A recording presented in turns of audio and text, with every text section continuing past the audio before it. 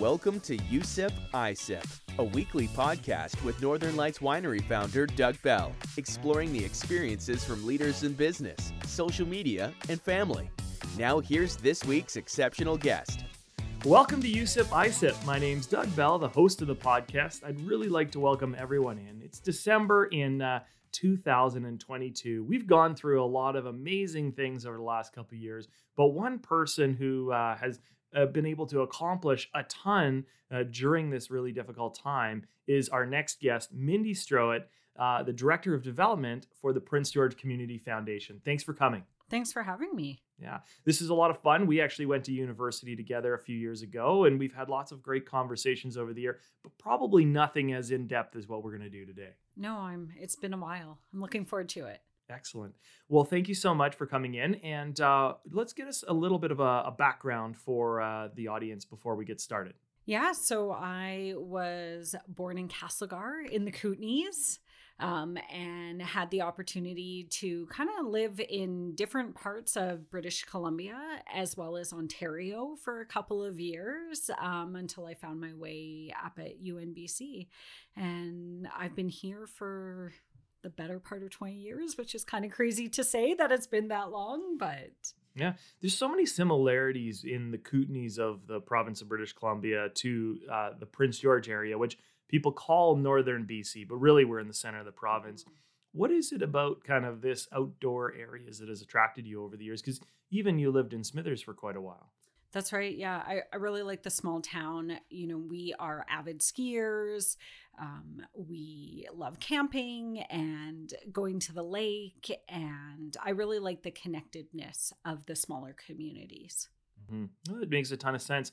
Now, growing up in those smaller communities, did you find that was it difficult to get everything done that you wanted to do with kind of the limited availability of services and resources, or did you kind of like that fact of that interconnectedness of the smaller communities? Yeah, in one point, I would say it was harder to do activities, like organized activities, I would say, because there was less options available than a larger community like Prince George. But I like knowing my neighbor. I like that my kids know the kids on their street. I think especially as during the pandemic when everybody was stuck at their houses, being able to, have a yard to play at. Like, how fortunate were we? Well, it's true. And I think it kind of speaks to what you're doing today in the Prince George Community Foundation, that you are all about bringing people together in a community. And that's really interesting. So what brought you to UNBC in Prince George, and why did you kind of get drawn to the north? I remember, so we lived in Mackenzie and Williams Lake growing up, and my dad's family primarily was in Prince George. So we used to come here, for Christmas and Easter and all the holidays. And I remember going to my uncle's retirement party up at the Immaculate Conception Church. And at that time, that was the only thing up there. The houses were not there. It was a forest road to UNBC. Like there's nothing up there at all. And I just remember seeing the university on the hill and saying, one day I'm going to go there. And I did. And I loved it. And I'm so grateful that I went to UNBC. I mean, as you know, it's a fantastic school. It allowed me, I coached biathlon as a young adult, and it allowed me to be able to do that as well as doing my studies. And I'm very grateful for the university. Yeah, UNBC was so different early on. And for those who don't know, the University of Northern British Columbia in Prince George, I think it opened in the early 90s, late 80s. My aunt was actually one of the first kind of employees there, got a chance to be in the line as the Queen opened the university. And, it was a really exciting time. And it was actually the story of how the university came to fruition was really interesting. It was a group of individuals inside Prince George, not very large. It was one of the local organizations. I can't remember if it was Winston's or one of those groups who said, we need a university in Prince George and we need it now. And they drove the initial drive to get, I think, $5 from everyone who wanted the university. And they signed up thousands and thousands of people in the city. And they made such a compelling argument to why it should be here that the province could not say no. And they opened it and with a little fanfare. And what was interesting was that it drew such a diverse group of individuals to the city of Prince George from all across northern BC, but incredibly now also in southern BC, in the Kootenays, in Alberta, and across Canada and internationally to come to Prince George. And it is, in a lot of ways, revolutionized the city of Prince George. Is that how you feel about UNBC, and what are some of like your memories about kind of interacting with people from all across Canada at the University of Northern BC? Yeah, I mean, I think growing up in smaller towns, we didn't have a lot of, I graduated high school in Williams Lake, so we didn't have a lot of international students or, families from outside of the area. So coming to UNBC and, moving into res that first day, and all of a sudden you have a roommate from Toronto and Victoria and, international students down the hallway. It was really fantastic, and it was really great. I mean, I think being able to interact with these different individuals from different lifestyles and different sets of experiences is really what is wonderful about the university. Is that it's, I mean, I guess that's true for any university, but bringing people together, which I'm a huge advocate for. Yeah, it sure is fun to think about all the people that have experienced the city of Prince George based on the fact that we have a university here, and how many people have then chosen after their studies to stay in the area, whether it be in Prince George or Smithers, Prince Rupert, Fort St. John, because we have so much to offer. And I think it's brought so much talent to the area that we wouldn't have necessarily had otherwise. Absolutely. And I know, when I was going through university, a lot of my friends said, I can't wait to leave. I can't wait to get out. Can't wait to get back down to Vancouver. The majority of them are back in Prince George because it's a wonderful community to live in. It's, it's affordable. It's great for families. There's a lot of outdoor activities, and our community offers a lot. So. And such a volunteer base and everything as well. So what happened after you graduated from university? What did you graduate with? So I graduated with a Bachelor of Commerce with Marketing and International Business. And I was working in marketing for a couple of years. And then I like to say I fell into fundraising. I had no idea that it was a professional designation or professional career. An opportunity came up to work for Barkerville, and I jumped at it, and I've never looked back. That's so neat. We've had a few people from Barkerville recently, but tell us a little bit about that, because many people maybe don't know what Barkerville is. Yeah, so Barkerville is a National Historic Site just south of Prince George.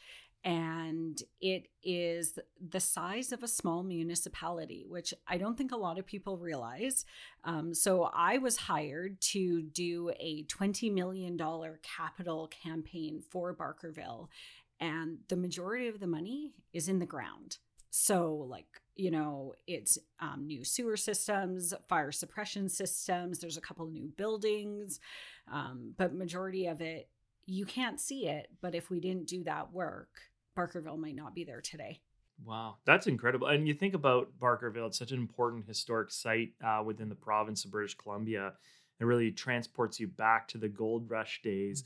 You can do a little gold panning there. Of course, there's all the actors that are, pretending that they were back in the 1800s.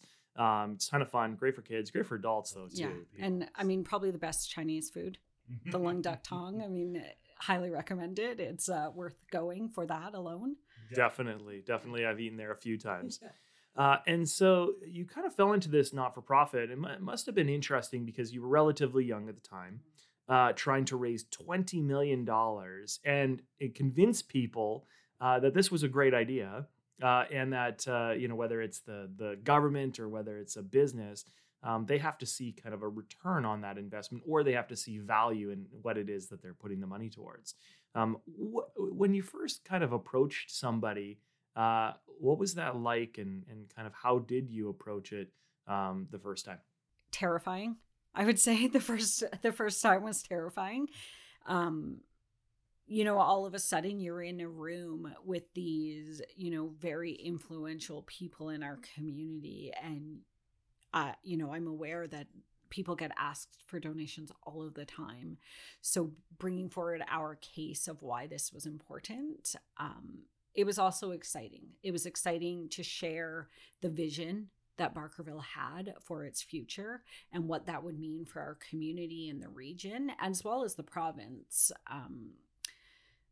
And of course, I got a couple of no's and it was discouraging, but I will never forget the time we got the phone call from the provincial government that they were giving us $6.7 million.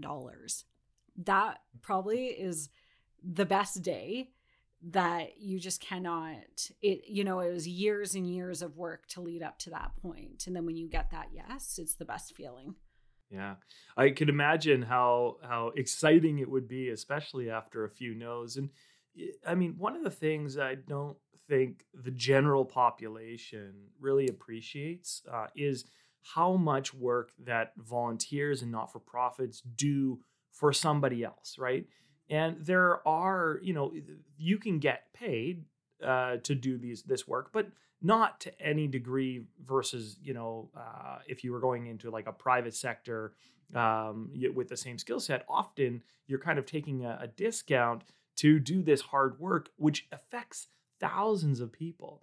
And whether, we're going to Barkerville or we're going or Big Brothers Big Sisters, or many organizations that do work either for a cause like cancer treatment, or to support our communities.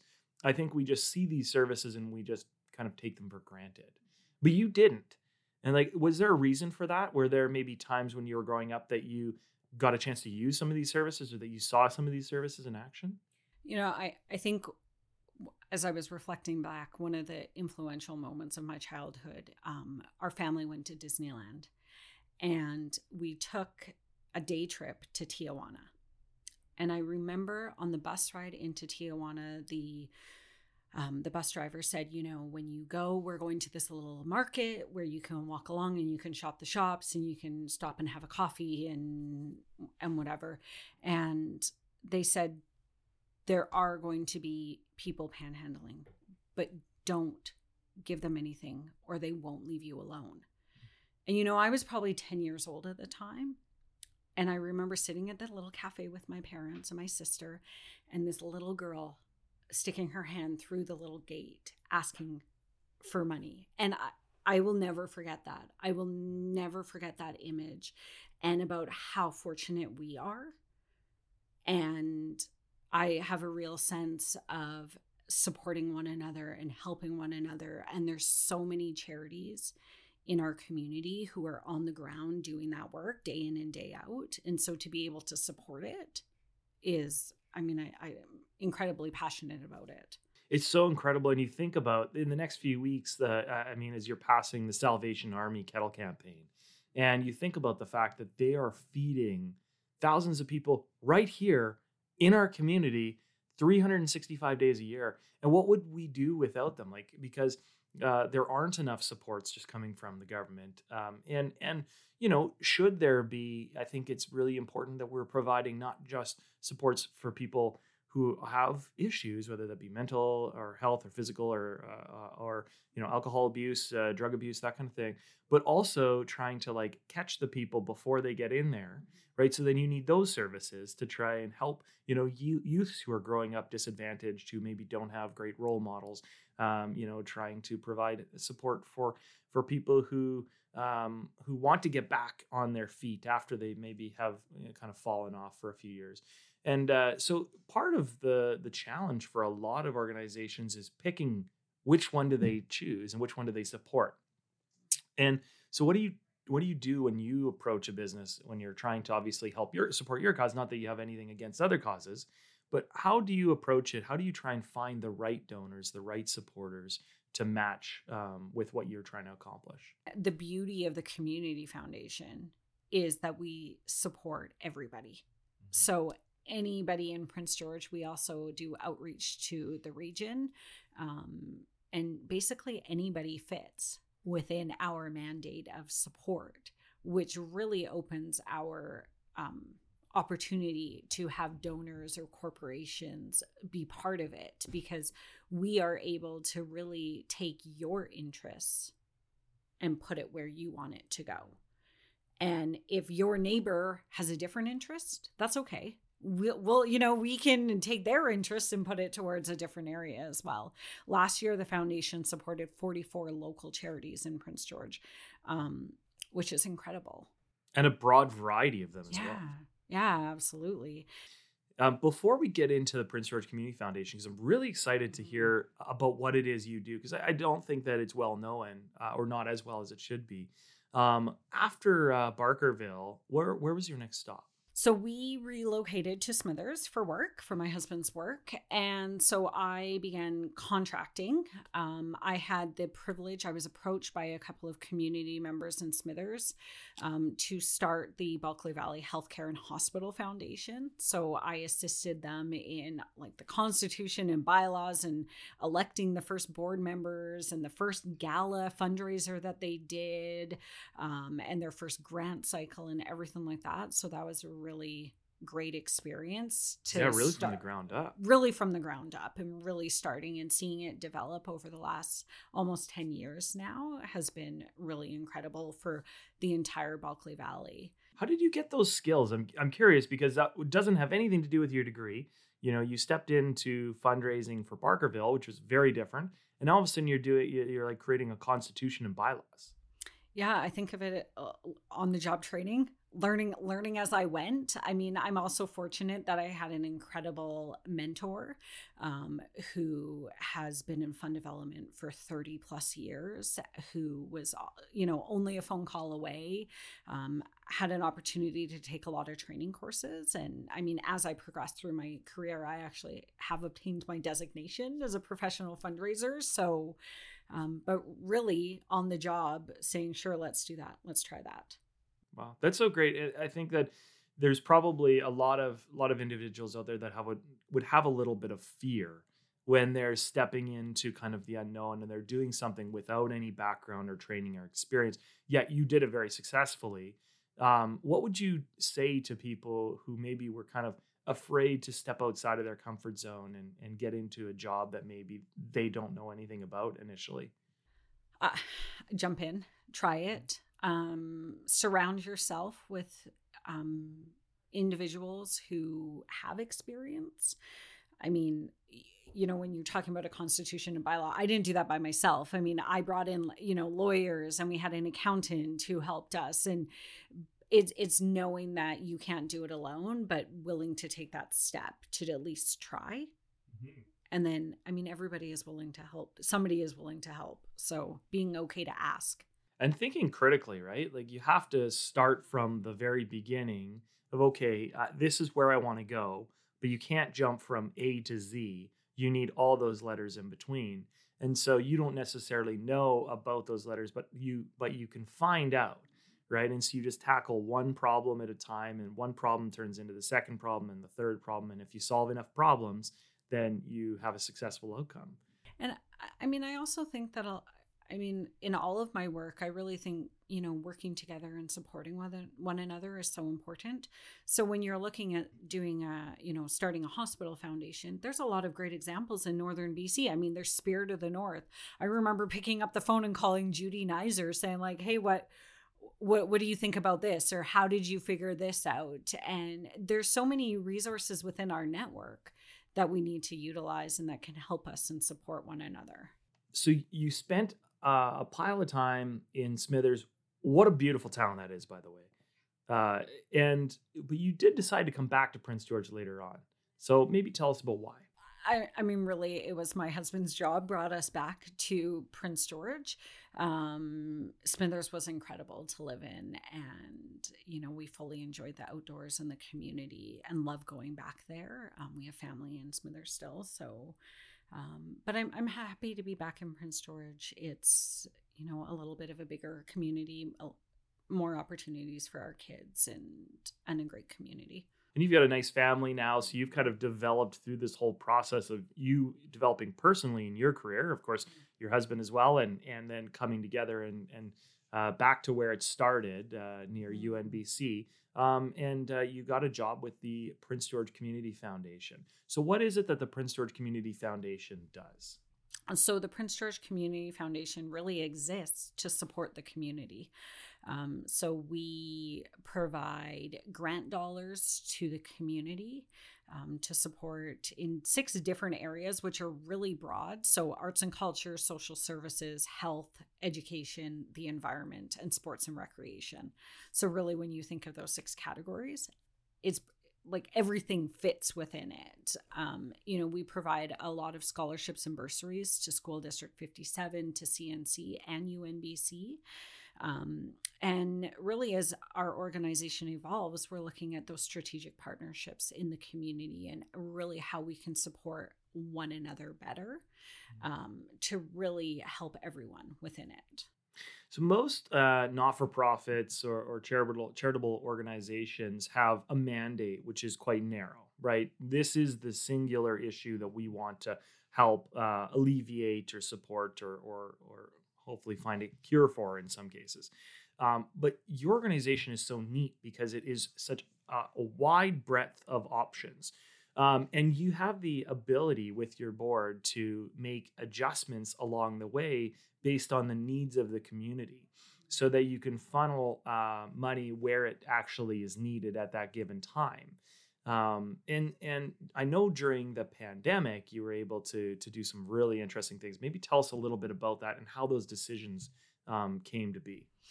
Yeah. So, as soon as the pandemic was declared and our office closed, we were really thinking, what can we do immediately? How can we support the community immediately? And we gave $60,000 right away out into Prince George to support St. Vincent de Paul's food bank, Salvation Army's food bank, and then we gave some seed money to United Way of Northern BC's their COVID relief fund to help encourage others to donate as well. And I think that really shows the flexibility in the foundation that we were able to make that decision, right away to support an immediate need in our community. We also have the benefit that we're part of Community Foundations of Canada, which is the large network of community foundations across Canada. So when the federal government announced emergency relief funding, we were able to administer it for not only Prince George, but for Northern BC. Mm-hmm. So for 100 Mile House North, majority of the communities, we administered dollars to those organizations within their communities, which was huge. Over $1 million was given out in Northern BC, and to be a part of that was really, there's so many examples of how those dollars helped those communities so much. You're in such a unique position, and this is, I can see why you're passionate about it. I can see how passionate you are about it, because when you talk about an organization that's making real change, that's exceptional. But the other thing is that you're able to kind of cut through the red tape. And so sometimes, there are different places within the community that need support faster. And they might have the ability to apply for a government grant or, to fundraise, but it can be very time intensive and you need the right people to do it. Whereas you're able to kind of jumpstart a lot of organizations, either at the bottom level, or if they have a specific goal to attain that they're getting close to, you have the flexibility to push them over the finish line. And there's not a lot of organizations that can do this. So you have a lot of responsibility too, yet the Prince George Community Foundation isn't as well known as maybe as it should be. Why do you think that is? Yeah, I always say that we're like the best kept secret in the community. And I hope that we are well known and that the community really sees the good work that the foundation is doing. But I think ultimately the work that we do is supporting the charities on the ground who are doing the work. They're doing the hard work in the community. And, we have the honor of being able to support them and to one of the beauties of the foundation, and that I hear time and time again from organizations, is you provided us with the seed money to get started, or we had a new idea and you gave us the funding to try this out. And that's what I love. It's not about supporting all of the larger established charities, but it's also about supporting the little guys, which is incredibly important in my mind. The ones who, as you said, they don't have the resources to necessarily apply for all of these large applications, but we can support them. Do you have any special favorite projects that you've been able to support over the years, either with the Prince George Community Foundation or in another one of your roles? Yeah, so there's so many. I think during the pandemic, one outside of the community that really stands out for me is we had a small community in northern BC who ran a food bank. And we approved a grant for $15,000 to support their hamper program. And when I emailed the lady saying that they had been approved for this funding, she called me and she was crying on the phone because she said, we have a meeting tonight where we were going to decide whether or not if we could stay open or not. And because of this funding, we can stay open. And like, how wonderful is that? That we were able to support it. So that's, probably one of my top ones. I'm really proud of our support. We partnered with Rio Tinto a couple of years ago to provide $155,000 to BC Cancer Foundation for their precision radiation training. That's happening right here in Prince George, which, early results are showing that it's a huge success and is going to transform, cancer treatments, which that's not just for Prince George. Yeah. That research is going to impact people around the world. So that's really exciting. That in particular, that is a very exciting project. I know I was a small part of it in the fundraising, but I know it is so difficult to choose a project. But for an organization who might be listening, what is that process when they do require funding, and what is kind of eligible funding from the Prince George Community Foundation? Mm-hmm. So our grant guidelines are fairly broad. So I really not going through them all right now, but I would encourage people to go to our website and check out the grant guidelines. Of course, I encourage people to call me, send me an email, call me, talk to Sandra in our office, and talk to us about your project. We have semi-annual grant cycles, but call and talk to us about your project. Our next grant intake opens on February 1st, 2023. And so you can submit your application through there with the results announced late April. That sounds great. And I think what's really neat too is that you are so available for the community, right? Like you can actually pick up the phone and actually talk to Mindy at any time you need, or Sandra, who is maybe one of my favorite people on this planet.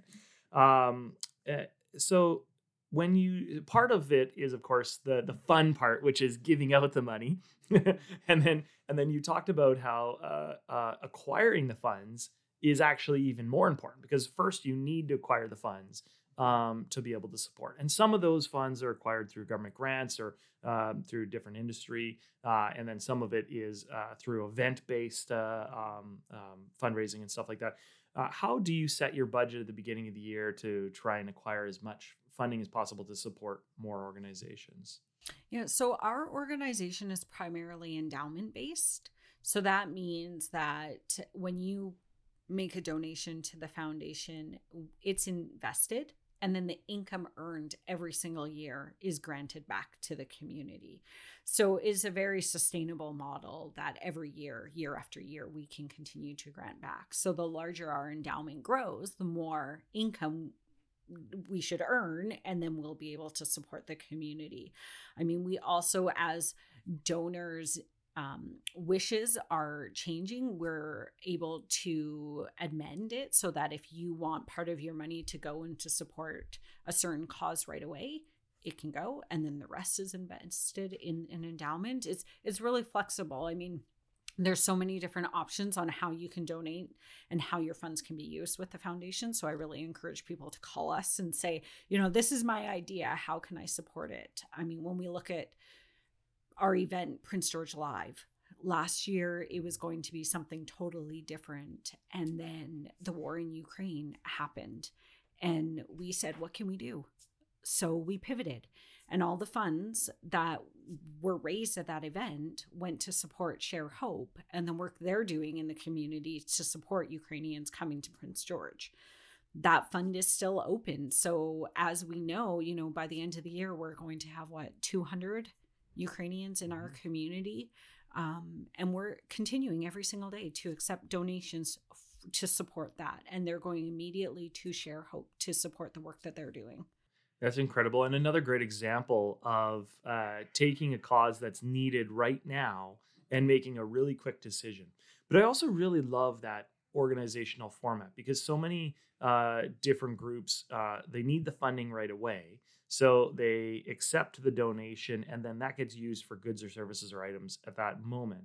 But the way that you've set up this organization, when you donate, you're not just donating today, you're actually donating perpetually over a really long period of time. So that $10 that you're putting in might end up to be, support $100 or $1,000 worth of goods, services, and supports for the community. So, I think when you're considering where you're going to put the money, that is a really impactful message that people need to often understand.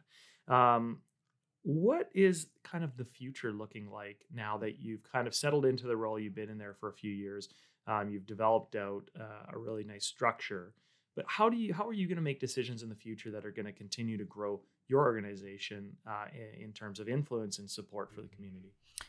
Yeah, I think trust-based philanthropy is a large conversation that's going on around the world right now. So really looking at evaluating how we make our grant decisions, how we work with charities in the community, and what are the future partnerships and opportunities for the foundation. I'm always on the lookout for what's the next big project that the foundation can be a part of, and how can we invest our dollars differently to support our community even more. Because I'm all about supporting our community as much as possible, and so that's something that I'm always looking at. What is that next possibility?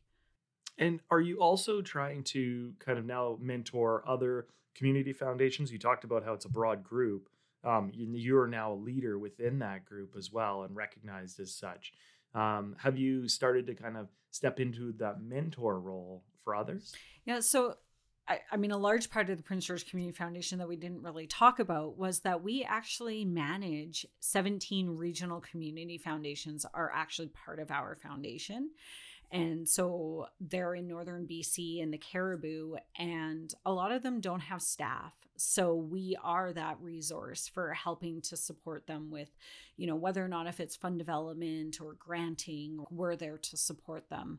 I'm also looking nationally at how we can support other community foundations around the country because as I've said, I sound like a little bit of a broken record, but I'm all about supporting one another, and I want us to grow collectively. It's not about competing with one another. It's about supporting one another. And I think the better all the charities do, the better we all do. It's absolutely true. Mindy, you're such a refreshing guest to have because you have such a great outlook on life. You really see the best in everybody. And I also think you're an incredible mentor for women, for charitable organizations, for young people who are doing great work in their communities. And I really thank you for everything that you're doing. Thanks for having me. Well, this has been another episode of You Sip, I Sip. Thank you, Mindy, for coming in today. And until next week, cheers. Cheers. Thank you for listening to You Sip, I Sip. Please hit the 5-star rating and leave us a review. If you'd like to learn more about Northern Lights Winery, text us at 604-670-4046 or visit us on social media at Northern Lights Winery.